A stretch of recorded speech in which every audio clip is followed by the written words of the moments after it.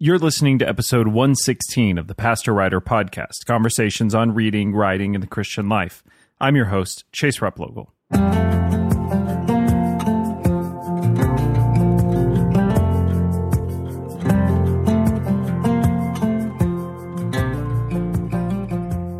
One of the first pastors I had the privilege of working with was Dr. Jim Bradford. By training, he was actually an aerospace engineer, but through God's leading became pastor of a campus ministry, then a church, and then found his way to Springfield, Missouri, where I had the opportunity of working with him for a short period of time.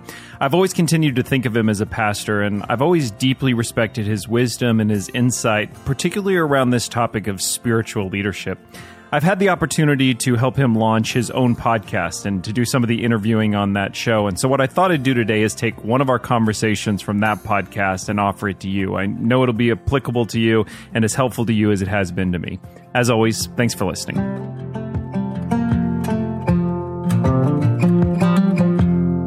Well, Pastor Jim, it's good to be back on the podcast with you. Another conversation today.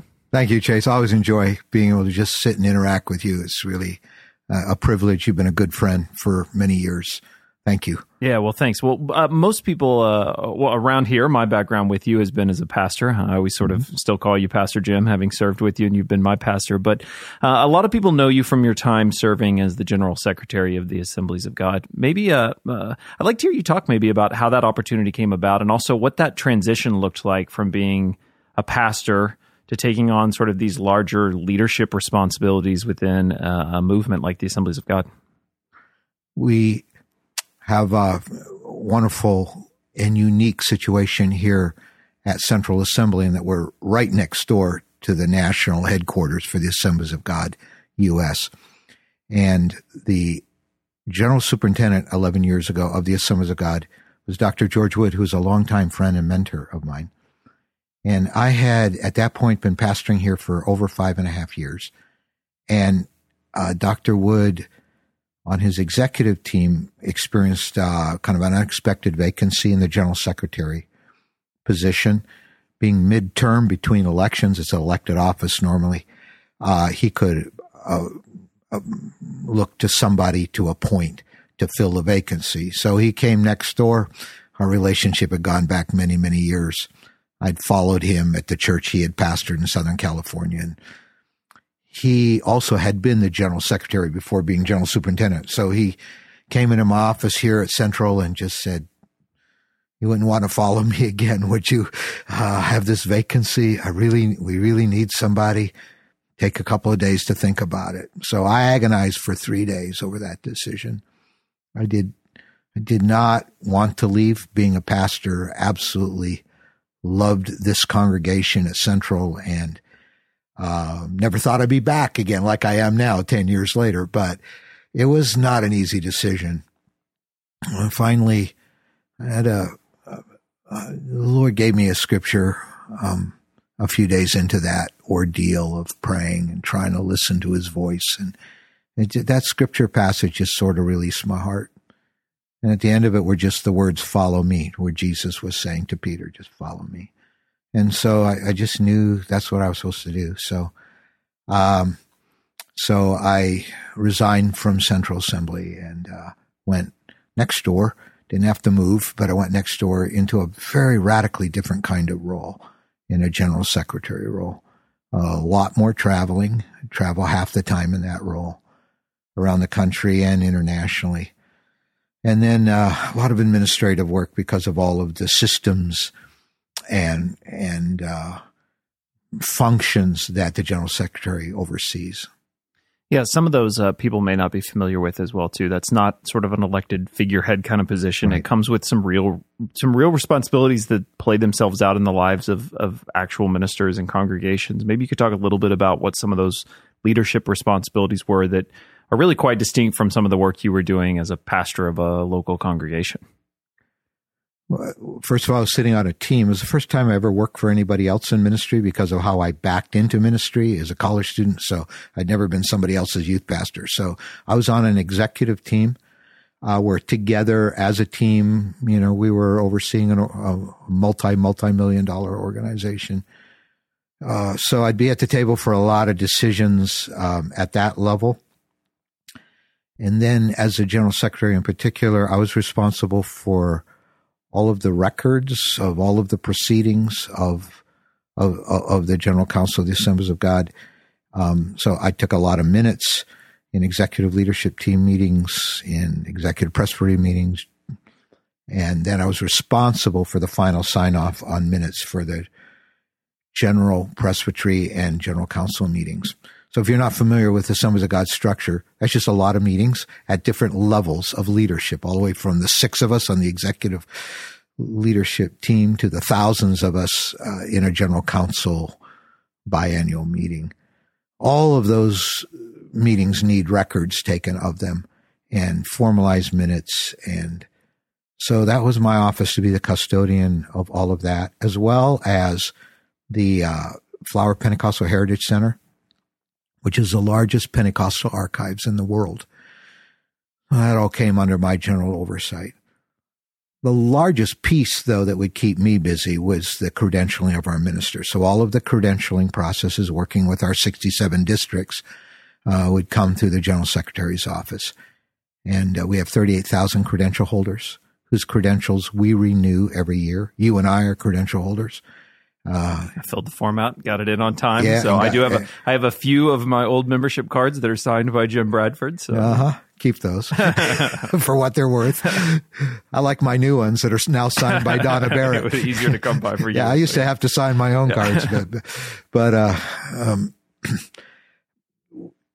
the credentialing of ministers and unfortunately occasionally the discipline of ministers would engage my work on a daily basis with the leaders of our districts around the country. And then my office also would be the office that would formally charter a church. So if you formally became an Assemblies of God church, or if you formally disbanded as Assemblies of God church, all of that chartering work happened under the General Secretary's oversight. So church chartering, credentialing of ministers, records, and archives were the big rock pieces, as well as being on an executive team. Yeah, I know one of the ways that was pretty obvious, even observing from the outside, that you sort of carried out that work of working with credentialed ministers was also trying to be a resource and encouragement. I know you were doing a lot of traveling and speaking and doing a lot of district councils where you were trying to just sort of encourage pastors. A piece of that during this time as you released the book, Lead So That Others Can Follow. I think what we'll do over these conversations, really for the next few weeks to come as the episodes are coming out, is maybe work through some of the material in that book, because I think if you've not read it already, it's absolutely worth picking up. I think it's a really helpful, sort of easy way into thinking about not just the topic of leadership, but how it impacts leadership within ministry, within a local congregation. There's a lot these days, and you even sort of point this out at the beginning of the book, that it was not your intention to write yet another leadership book. Yeah. I'll let you sort of reflect on that in a second. But there is so much talk about leadership. How, in your time, through these different roles, coming through sort of an academic PhD in aerospace engineering, then into a sort of a university church, and then a Southern California church, and then here in Springfield, Missouri, and then into this sort of very public leadership role with the Assemblies of God, how have you seen this topic of leadership and this interest in leadership evolve over the years? And what sort of brought you to a point of saying, I think that's something I want to speak to or write to? Yeah, I've seen it begin with a general growing fascination a few decades ago with the subject of leadership. I backed into ministry out of being a student at the University of Minnesota, basically because of a wave of the Holy Spirit that was sweeping the country back in the 70s. And there was a lot of emphasis on renewal, on spiritual experience, on people trying to figure out, I've had this experience with the Holy Spirit. Do I stay in my mainline church, or do I change churches? I mean, there was a whole tectonic shift in the evangelical and larger Pentecostal charismatic world in the 60s and 70s. And out of that, people started settling. The large charismatic stadium events kind of died out, and then there was Promise Keepers for a while, but everything became pretty local church focused after that, which is generally a good thing. At the same time, voices like John Maxwell, especially, and other early voices, even coming out of the corporate world, started blending the best of corporate leadership practices that seem biblical with strategies to incorporate people into church life and teach them to be disciple makers and to reproduce. Churches out of the charismatic and Jesus People movements, you start to see some very large churches grow. They really began to grow. So all of a sudden you've got churches of 2,000 people, which was rare when I was young. And then 10,000 people and 15,000 people. So, when you've got 2 or more people, even 2 or more, you got an organization, right? And you got a system then. But the leadership systems become very, very complex when you get over 200 people. And so you started hearing all the church growth stuff coming, especially out of McGavran and some of those guys at Fuller Seminary back in the 70s, and what it takes to break the 200 barrier. All of this stuff sort of became a part of the religious culture, the Christian culture.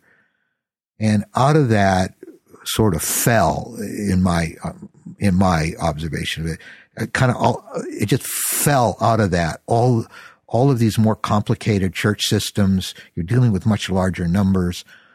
Very popular megachurch leaders are beginning to write a lot about leadership. It's a pretty intoxicating subject, actually, I think. And just interest started to grow. And so it really began to snowball. So for instance, the last 10 years, most of which I was general secretary, the kinds of invitations I got when I was asked to speak to pastors was to talk about leadership.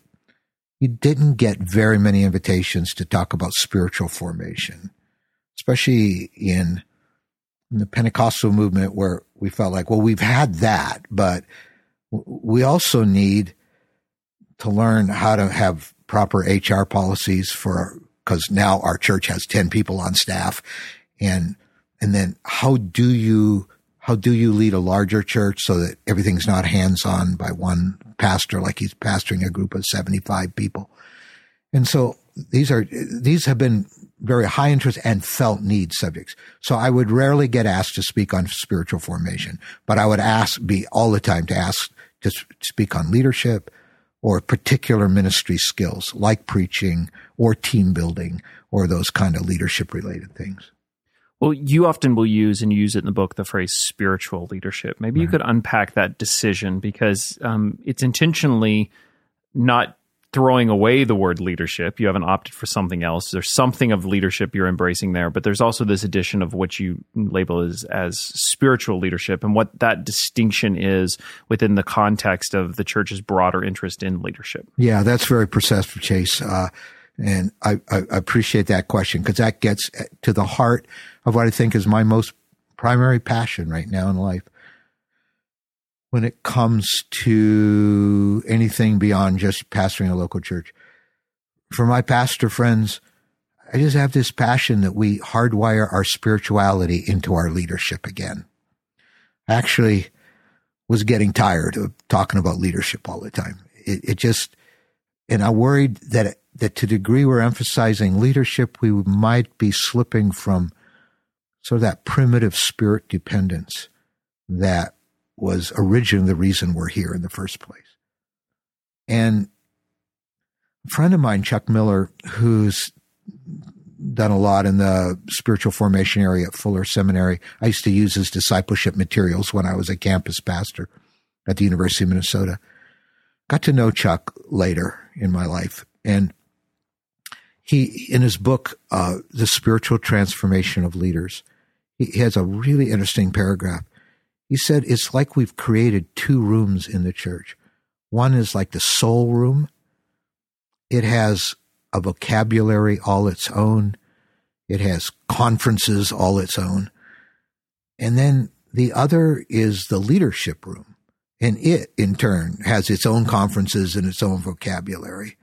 And he said, we have in the church tended to put more mystical people in the soul room and more type A people in the leadership room. And subtly, the church has been forcing leaders to choose which room they are in. when that is an artificial and unbiblical choice. Really, the soul room and the leadership room need to be one room. They involve, one's more intuitive than the other, perhaps one's more alone with God and other kinds of dynamics than the leadership, which happens to happen among people. But my passion is to see spirituality and leadership reintegrated again. Because it is possible to draw crowds. It's possible to lead organizations and not need the Holy Spirit at all. Then we're getting away from God's design for us as a church. And my leadership can't deliver a drug addict. My leadership can't bring a hardened atheist to Christ. It's got to be the work of the Holy Spirit. And my leadership, doesn't even necessarily mean I love people, which is at the heart of what the kingdom of God is all about. And the spiritual part brings us to more of that authentic, organic vision of the kingdom of God and the life of the church, rather than leadership only leaves us more corporate. So you've got this whole discussion going on the last 20 years, like, is a CEO a shepherd? Can a shepherd also be a CEO? That's like the soul room and the leadership room. And I just think there's a way of integrating them. I'm still figuring it out. I'm grateful to be back in the pastoral role to try to, in a new way, live this out myself and figure it out. Yeah, well, it resonates with me because I'm a 30-something senior pastor of a small church who's kind of come into ministry in this era. And it has very much felt like, for me, over the last, I've been in ministry now 15 years, it feels very much like there are these two paths and you sort of pick one based on personality traits or interests. And are you either, and you sort of alluded to it's conferences and language. I think you were going quickly, but it's so much more, right? It's the podcasts, it's the books we listen to. I think you can flesh it out in the way we dress, the way we present ourselves publicly, that you can kind of belong to one of these, and finding what it looks like to integrate those two things. For me, I've struggled to find those models or those voices that help me figure out what that looks like. I very clearly have perceptions of the two camps, but what it looks like to integrate those things is hard to find. Do you see evidence? And I want to look at this from both sides. So we'll start with evidence that of what it looks like when we de-emphasize spirituality and focus just on leadership. And then we'll follow that up. What does it look like if we just focus on spirituality and de-emphasize what it means to lead? But maybe start first with this impulse to be a leader and to sort of de-emphasize spirituality. Right. Spiritual formation becomes less of our passion. And yet, if we're in pastoral leadership, we're in pastoral ministry roles, connecting people to God and to each other is what it's all about. Leadership can distract us with systems, motivation, which is good, but sometimes that degenerates into hype. I'm passionate about team building, but sometimes that, if you're just preoccupied with those things, it gets your eye off the ball. What's it all about as far as Jesus is concerned? It's encountering him, so loving God and loving others, and then advancing the Great Commission. And I found leadership has an intoxication to it, but it doesn't focus me on those three things. How am I connected to God? How am I connecting to other people? And how am I advancing the gospel around the world? So, it begins to exist as its own entity that brings exhilaration, intellectual stimulation, and some level of interaction with other people. But it puts a lot of pressure on you. So I think the more you put in an appropriate emphasis on leadership, the more pressure you are feeling personally, because the spirit dependence isn't there, and the more off the mark of why we're really here.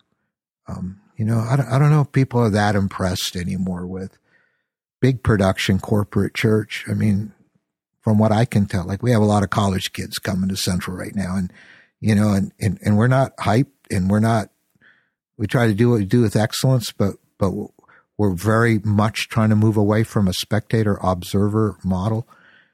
But they'll say we like the authenticity of what's happening, like we're really here with our eyes on the right thing, And I think leadership has gotten our eyes off the right thing, just making sure people are really encountering God and really, really building community with each other, and we're advancing the mission. I mean, leadership's needed to pull all that off, but leadership is not the end. And that's, leadership becomes its own preoccupation and its own end. And, so I worry about that. And it puts a lot of emphasis on what we do. That's why the pressure is there. That's why we become less spirit dependent. Yeah, it seems like one of these good things, necessary things. I mean, one way or another, somebody is leading, leadership is happening, but it can become an ultimate thing, like you're saying, an end to itself. It reminds me of one of my favorite passages in Dietrich Bonhoeffer's book, Life Together, is where he actually uses sort of within the leadership world, a kind of shocking phrase where he says that God hates visionary dreaming. But then he goes on to explain that it makes the leader proud, because when the fulfillment of their vision doesn't come true, they end up becoming the judge of their brethren, so the congregation, and then of God himself. Why haven't you answered prayers? And then ultimately, Bonhoeffer says that they become the judge of themselves, right. That ultimately we feel like we are the failure. And I think anybody who has tried to lead, I think inevitably has felt those feelings to some degree, that something has, whether it's the congregation, whether it's God, whether it's ultimately me, that pressure has led us to believe something has failed us, right? But the flip side of this that I think is so helpful in what you do is it's not to say, therefore, we should abandon all thoughts about leadership and all thoughts about systems and all thoughts about improvement, and we should just be spiritual people, right? Exactly. But you talk about spiritual leaders. So what are the also dangers on the other side of saying, leadership has failed me, therefore I'm just going to give no attention to it, and I'm just going to be, to put it in quotes, a sort of spiritual person instead of a leader? Yeah. Then you're abdicating stewardship. So one of my favorite verses on leadership when it comes to integrating spirituality with leadership is Proverbs 21:31. The horse is prepared for battle, but victory comes from the Lord. So if you're going to just be passive and say, we're going to go into this battle, we're not going to do our part to prepare the horse, we're not going to get ready, we're not going to make sure all the right people are aligned, which is the leadership task. But we're just going to, trust victory comes from, victory usually doesn't come in a vacuum. It's usually that marriage of our stewardship and God's Spirit. It's the horse is prepared for battle. But even at the best of that, which is the limitation of leadership, it's not enough unless God acts. And so the spirituality side recovers that sense that at our best, it's not enough. We're just totally dependent on what God can do. I mean, I just need his presence. I just need him doing more than what my actions can humanly account for. I mean, we just need him doing things we can't account for humanly. That's the spiritual dimension. But it is chaotic and unbiblical to just say, well, we're just going to let the Spirit lead us, and, we're not going to lead and everything. I mean, Timothy trying to oversee the chaos in the Ephesian church, Paul has to write him twice. And he's saying, you need to get some things in line. You got to start appointing different kinds of leaders, and it clearly organizational structure already was there in the first century church, elders and deacons and systems for making sure that the right kind of widows were taken care of and that other families weren't taking advantage of the church when it should be their responsibility for some of these things. I mean, clearly Paul's just downloading all this stuff. And he's not being overly mystical with Timothy. He's basically saying, here's stuff you got to get right. You got to be a leader, Timothy, here. It's just some things need to be set right. And you need to take some people out of leadership, put other people in leadership, and you need to develop some systems to make sure that things are done right. So you need systems. The engineer in me won't let systems die, right? I love systems, actually. I just worry when they become the end all. Yeah. Were there personal experiences in how you developed as a pastor that sort of led you to this distinction? So we've talked sort of generally speaking about how the church has evolved and how the interest in leadership has sort of happened historically, but personally, were there times where you recognized this is what it looks like to integrate these things, and this is why it's important for me to not let myself personally just slip into one emphasis or the other. Yeah. I learned all of that in grad school at the University of Minnesota when I was studying engineering. And I became the leader of this Bible study, about 12, shrunk down to 3. And one of the other 2 guys sat in my dorm room. I was just about to get my bachelor's degree, and I decided to stay at the University of Minnesota for grad school. And he said, maybe we should pray and fast. But God did something very, in spite of the predictability of that, God did something very profound in my heart. When my friend Steve looked me in the eye and said, maybe we should pray and fast, it's like God gripped my heart. I became desperately hungry for God like I'd never had in my life. As a 21-year-old kid, God just ruined me inside. And all he said was, maybe we should pray and fast. And it set me on a journey for 3 months of being desperately hungry for God. Sometimes all I could do was lie on the floor and just groan. I mean, just almost travail. It was just the most unusual experience. And I look back and say, I'm glad that I failed as a leader so that I could start majoring on the most important thing. And that's what God does in spite of our best. My best wasn't good, and I'd never led a thing in my life, and it failed. And the breakthrough didn't come immediately, but it was literally a year and a half later, at a time of the school year when nothing usually big happens in a campus ministry.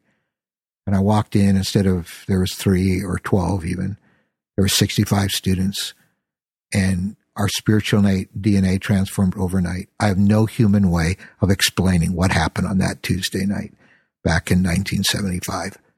But I could draw a straight line to what I'm doing now from that night. And it was nothing I could explain humanly. I don't know how all those students heard about us that week. I don't know how they came. I didn't invite anybody. I don't know how God's Spirit fell the way it did that night. And so that's where my kind of really primary primitive passion came from. We then grew up to 100. I was still in grad school, and I was in my laboratory where we had our experimental equipment set up, and I was just working. I was taking measurements and everything, and I just felt overwhelmed with the reality that we needed to start putting some structure to this ministry. And I needed to start raising up small group leaders. We need to subdivide the group.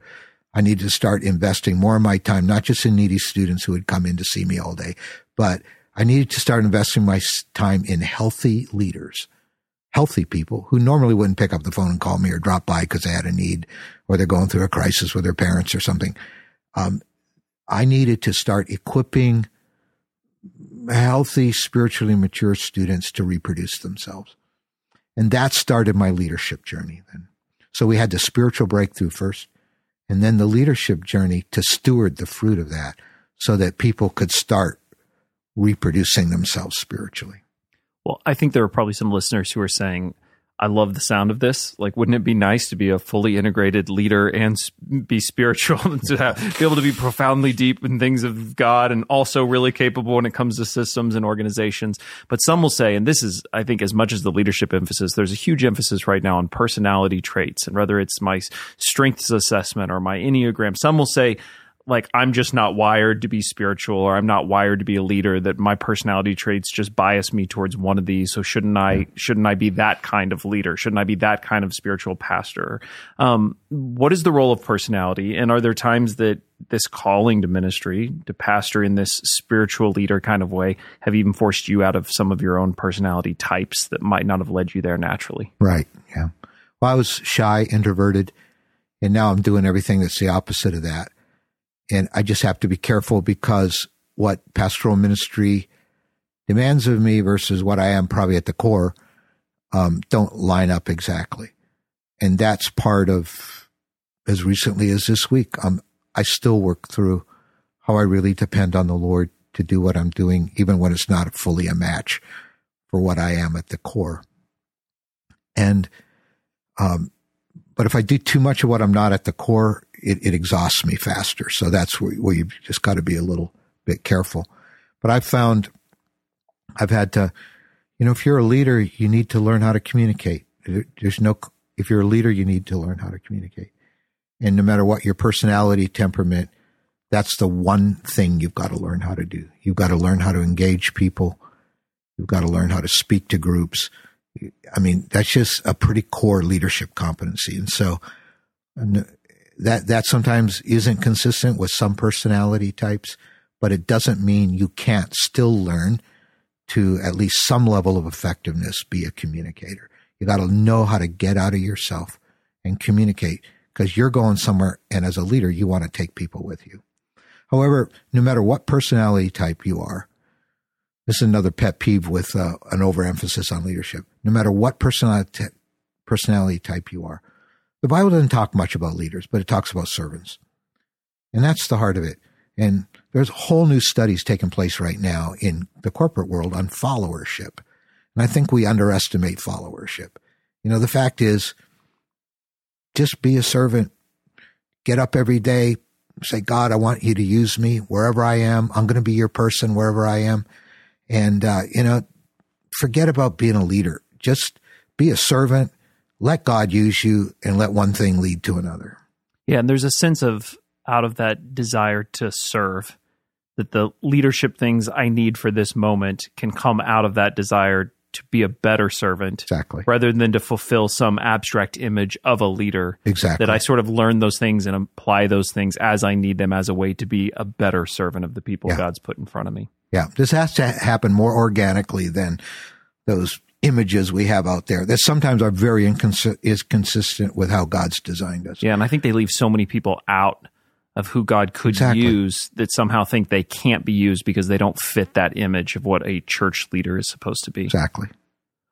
For people who are maybe thinking, okay, this is a journey I want to begin on, I think your book's a phenomenal place. It brings up these topics of not just leadership, but fellowship, lead so others can follow, and the value of being a servant kind of leader, something we're going to explore some more. But in a world where you feel like the models are one of these two, or you're constantly pushed into these camps, how does a person take a first step? What does the first step even look like to say, I want to figure out what it means to integrate those two things instead of just sort of overemphasizing one or the other? Mm-hmm. I think you make two foundational decisions deep inside. And I can't prescribe the exact next step for everybody, but you start with two profound decisions you make in agreement with God's word. Number one, God's called me to be a person of influence. And number two, God's given me his spirit, or he's wanting to give me his spirit to whatever degree I'm hungry for him. And if you start that way, saying, God, as I go into a day to day, leadership is influence, right? So you don't need a position or a title to be influence. So you start there. You say, Lord, help me to affect the emotional and spiritual climate, relational climate, wherever I am today, and whatever staff meeting I'm in today, whatever conversation with an individual. Help me not to take the colors on of my environment. Help me not just to yield to my environment, but help me to some way change and add value to my environment. So that mindset every day is kind of the leadership mindset.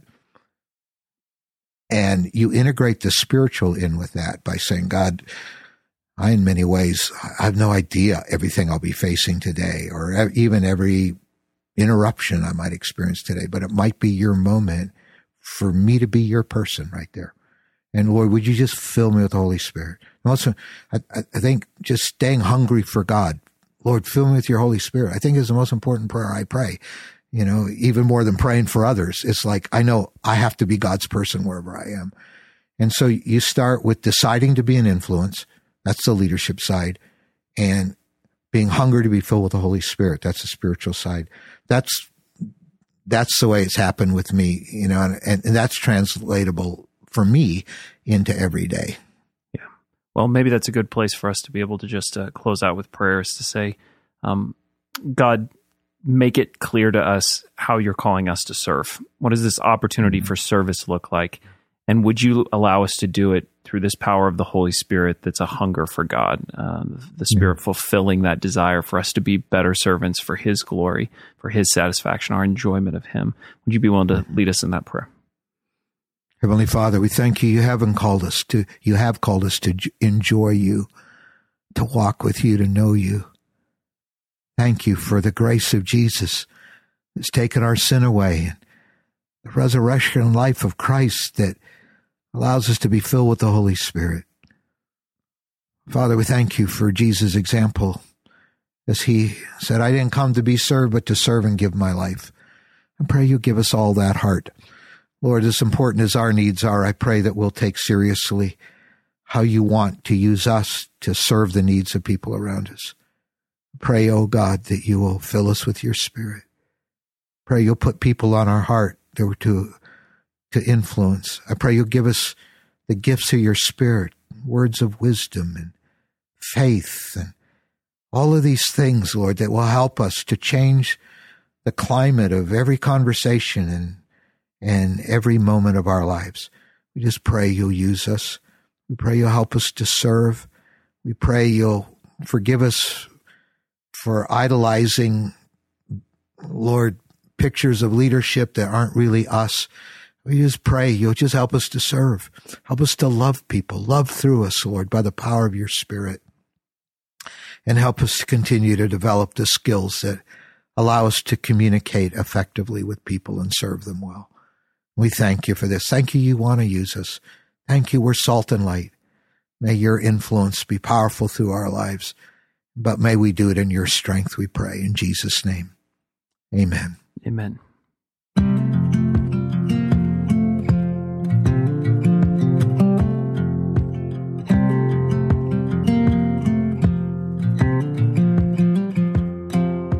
If you enjoyed this conversation, I know you would really enjoy Jim's podcast. We get into a lot of conversations like this one. Recently, we've been discussing all sorts of issues around the COVID crisis, and you can find that by just going to jimbradford.org. Of course, there'll be show notes and links included in those show notes. You can find those by going to pastorwriter.com/116.